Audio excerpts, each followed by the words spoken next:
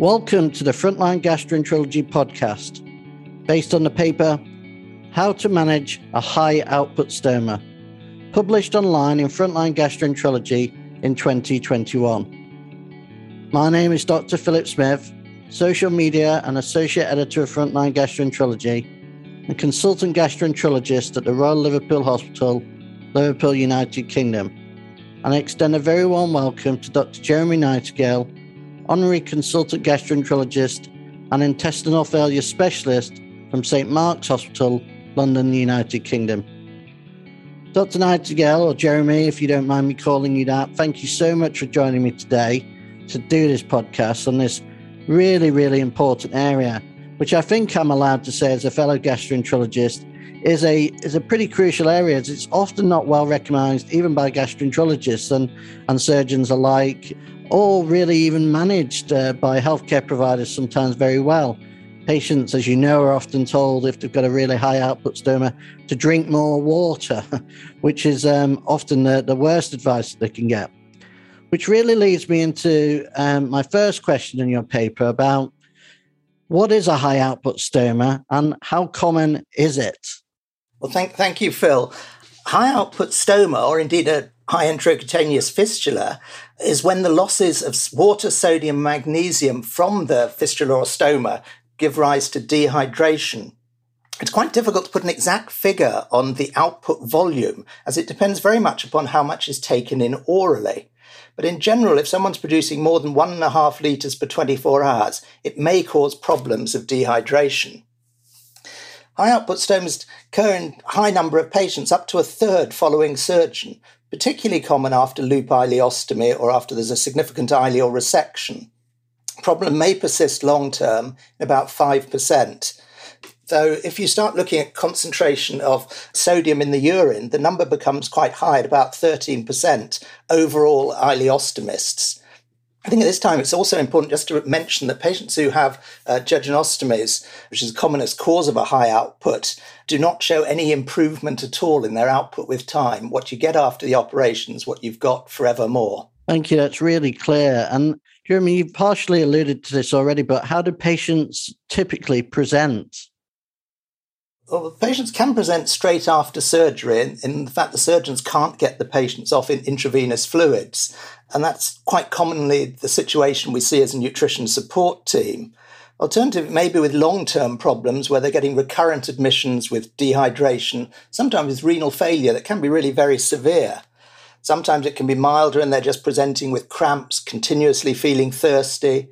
Their stoma bag may be leaking and a result getting very sore skin. Thank you. Again, very clear. And I'm sure lots of people listening to this will have experience of seeing patients like that.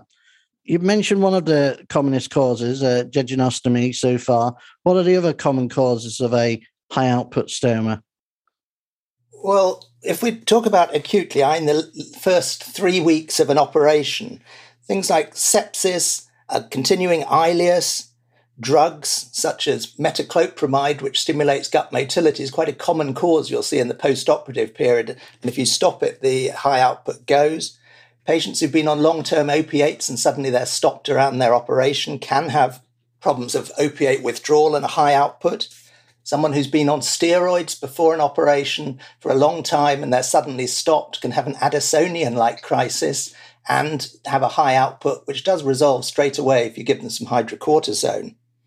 Clostridium difficile can happen. It can happen in the small bowel. And then lastly, something I've only become aware of more recently is if there's a segment that's ischemic, often suggested by persistently low albumin, that can give rise to a high output stoma. Then we've got in the chronic, short bowel patients who essentially have a jejunostomy, less than 2 meters of remaining small bowels, by far the most common group. But the other group not to forget, that are extremely common, are those who are getting intermittent bowel obstruction. And as the obstruction gets better, then they tend to have the high output from their stoma. We've mentioned ischemic segment. Then some of the other things that one's come across over the years are patients who have celiac disease, which if treated, the output can get better. You suspect that if the gut length tends to be relatively normal and they've still got a high output. Thyrotoxicosis can do it, as can pancreatic insufficiency. You discuss also in your paper why patients get a high output stoma with a jejunostomy. Could you go through this for our listeners as to why they get to the high output? I mean, there are several reasons. Providing one of the causes I've already mentioned isn't responsible, and we're just left with a patient with a short bowel or a jejunostomy, then the problems are they're losing the normal daily secretions they produce in response to food, which I've estimated about 4 litres per 24 hours, and there's not time for those to be absorbed. The second reason is drinking hypotonic fluid. Fluid normally that we drink has no sodium in it, but the stomal output always has about 100 millimoles per litre. The jejunal lumen can't concentrate its contents, so if one drinks something like tea, coffee, orange juice with no sodium in it, then this will get concentrated in the jejunal lumen to give a sodium concentration of 100 millimoles per litre, which is subsequently lost. And this is one of the most important reasons for a high output stoma, particularly of sodium loss. Other reasons are gastric acid hypersecretion, but there's no evidence for this in the long term in humans. There's some evidence in animals with denervated gastric pouches. Also, there's rapid gastric emptying and small bowel transit is increased in patients with a jejunostomy. Your paper goes through nicely the assessment of patients with a high output stoma. I wonder for our listeners, could you give a brief overview of this? Well, in assessing the patients, one's trying to look for causes other than a short bowel as causing the problem, particularly intermittent small bowel obstruction. When one talks to the patient, one assesses whether they've got thirst, cramps, faintness, problems with their stoma. And in looking particularly for intermittent obstruction, this is the sort of patient who comes in periodically with a high output stoma and then it seems to resolve and they get better for a time, you may get a history of colicky abdominal pain, the stoma may stop working, and it's as the obstruction resolves they get the high output and present to hospital. These types of patients will often say they have a very noisy abdomen and people can hear their bowel sounds from the other side of the room.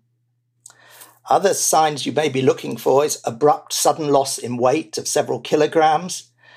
You may find a tachycardia, a postural drop in blood pressure or low urine output.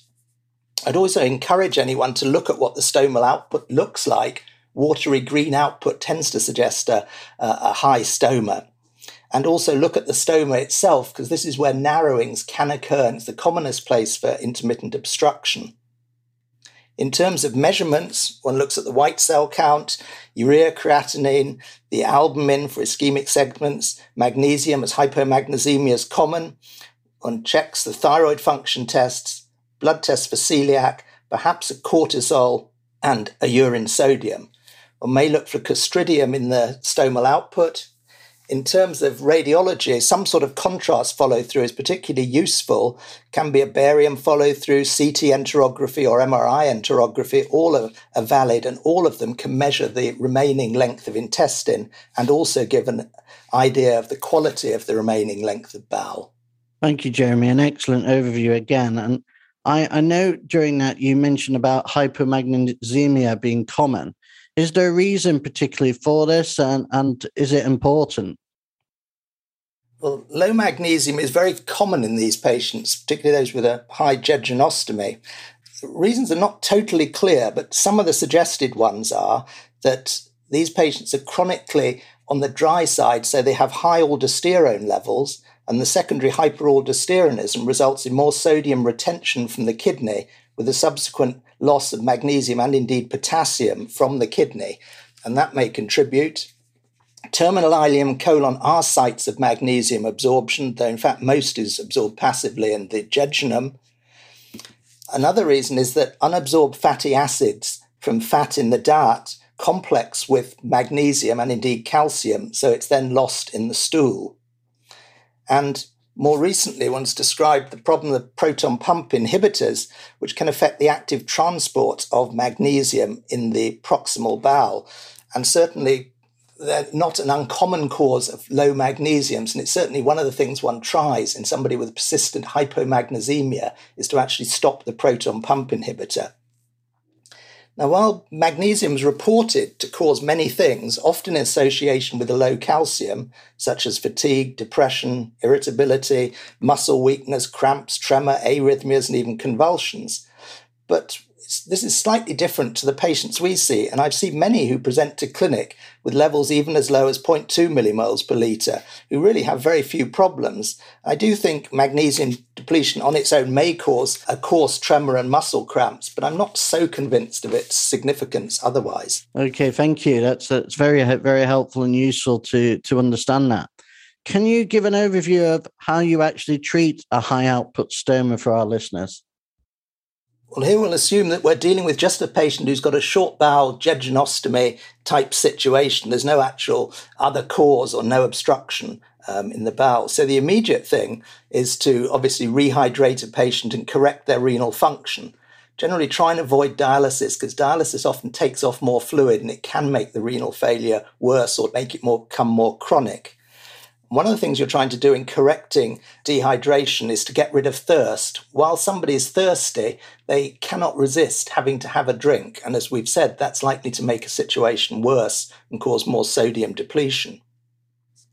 Once the patient has got the normal renal function and thirst is better, then one goes about restricting their oral hypotonic fluid. That's basically everything we normally drink: tea, coffee, orange juice, etc., and reducing it down to less than 1.5 litres, sometimes less than a litre per 24 hours is what's done. And it's crucial not to tell the patients to drink as much as they can. I think that message is gradually getting through, and that's the one thing you mustn't do, as Phil mentioned at the beginning. Then the next stage is to encourage them to drink or sip a solution which contains glucose and saline or a glucose polymer, and you're aiming for a sodium concentration of 90 to 120 millimoles per litre.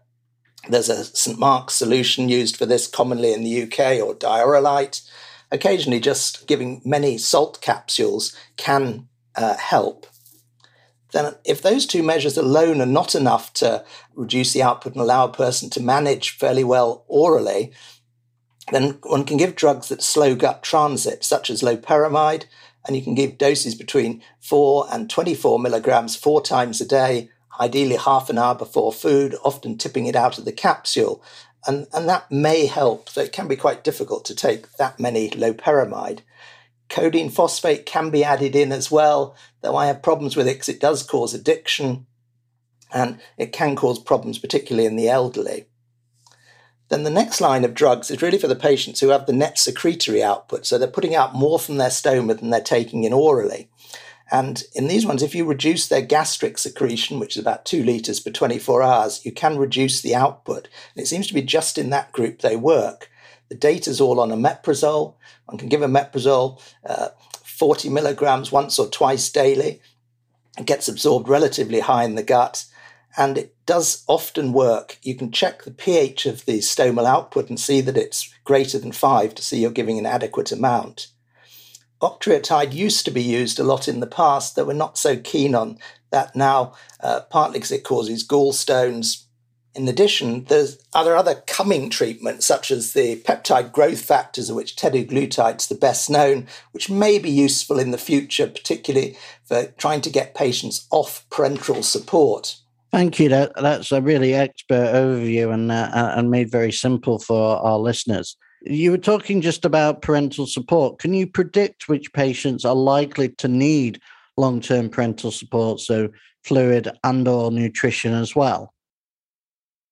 Yes, it's not always totally clear, and it depends very much how they're responding to the treatments and how they do when you send them home, as whether if they keep coming back in and needing parenteral support, then you may end up putting them on long-term support. But in general, if someone's got a normal functioning gut of more than a metre measured from the DJ Fletcher, they ought to manage on an oral regime and not need extra parenteral support. If they're not managing and they're losing weight and muscle mass, then parenteral support may be needed. And often one can start with giving subcutaneous saline, a litre containing about 4 millimoles of magnesium sulfate, and infuse that over 12 hours. And that's okay if you're using it about 2 or 3 times a week, but it's not so useful if you're giving it every single day, because it's much harder to set up and it does run in slowly, whereas a litre of saline can go in via a central line over about 4 hours. Thank you. Could I ask you about surgical options for patients with high output stomas to try and reduce stoma output? What's available? I mean, this is not always great. The most useful and common thing to do is to look to see if there's any colon that's out of circuit. And if you can bring back any colon much more than 30 centimetres into circuit and joined up to some jejunum, you will likely get rid of the problem completely of the high output. The bit of colon produces both peptide growth factors and factors such as PYY that slow down transit, and it's very, very effective. And that's why most patients who have a mesenteric infarct and have a jejunostomy initially, later on have their colon brought back into circuit. There is interest in doing serial transverse enteroplasty, the STEPS procedure. It has some success, particularly in children with a dilated bowel. There has been work reversing a 10 centimetre segment of small bowel. It used to be done in the past, but often it causes trouble and can cause obstructive problems later. Small bowel transplantation, its results are getting very much better with this. It should certainly be considered in those with a very short bowel, maybe less than 30 centimetres to a jejunostomy. And if they're getting any complications, particularly liver disease, and these patients should be picked up early and discussed with transplant centres early on, certainly before any liver disease happens. What other issues do patients with short bowel and a high output stoma have? I mean, the difficulty of having a high output stoma is that the bag has to be emptied very often. And that can give rise, particularly if anyone's going out, to a fear of eating, because the bag may fill up very quickly and they'll keep needing to go to the toilet. Patients also got the problems that a bag that fills up may become detached and leak, and the skin round the stoma can become very, very sore. Other things are that they may have poor drug absorption.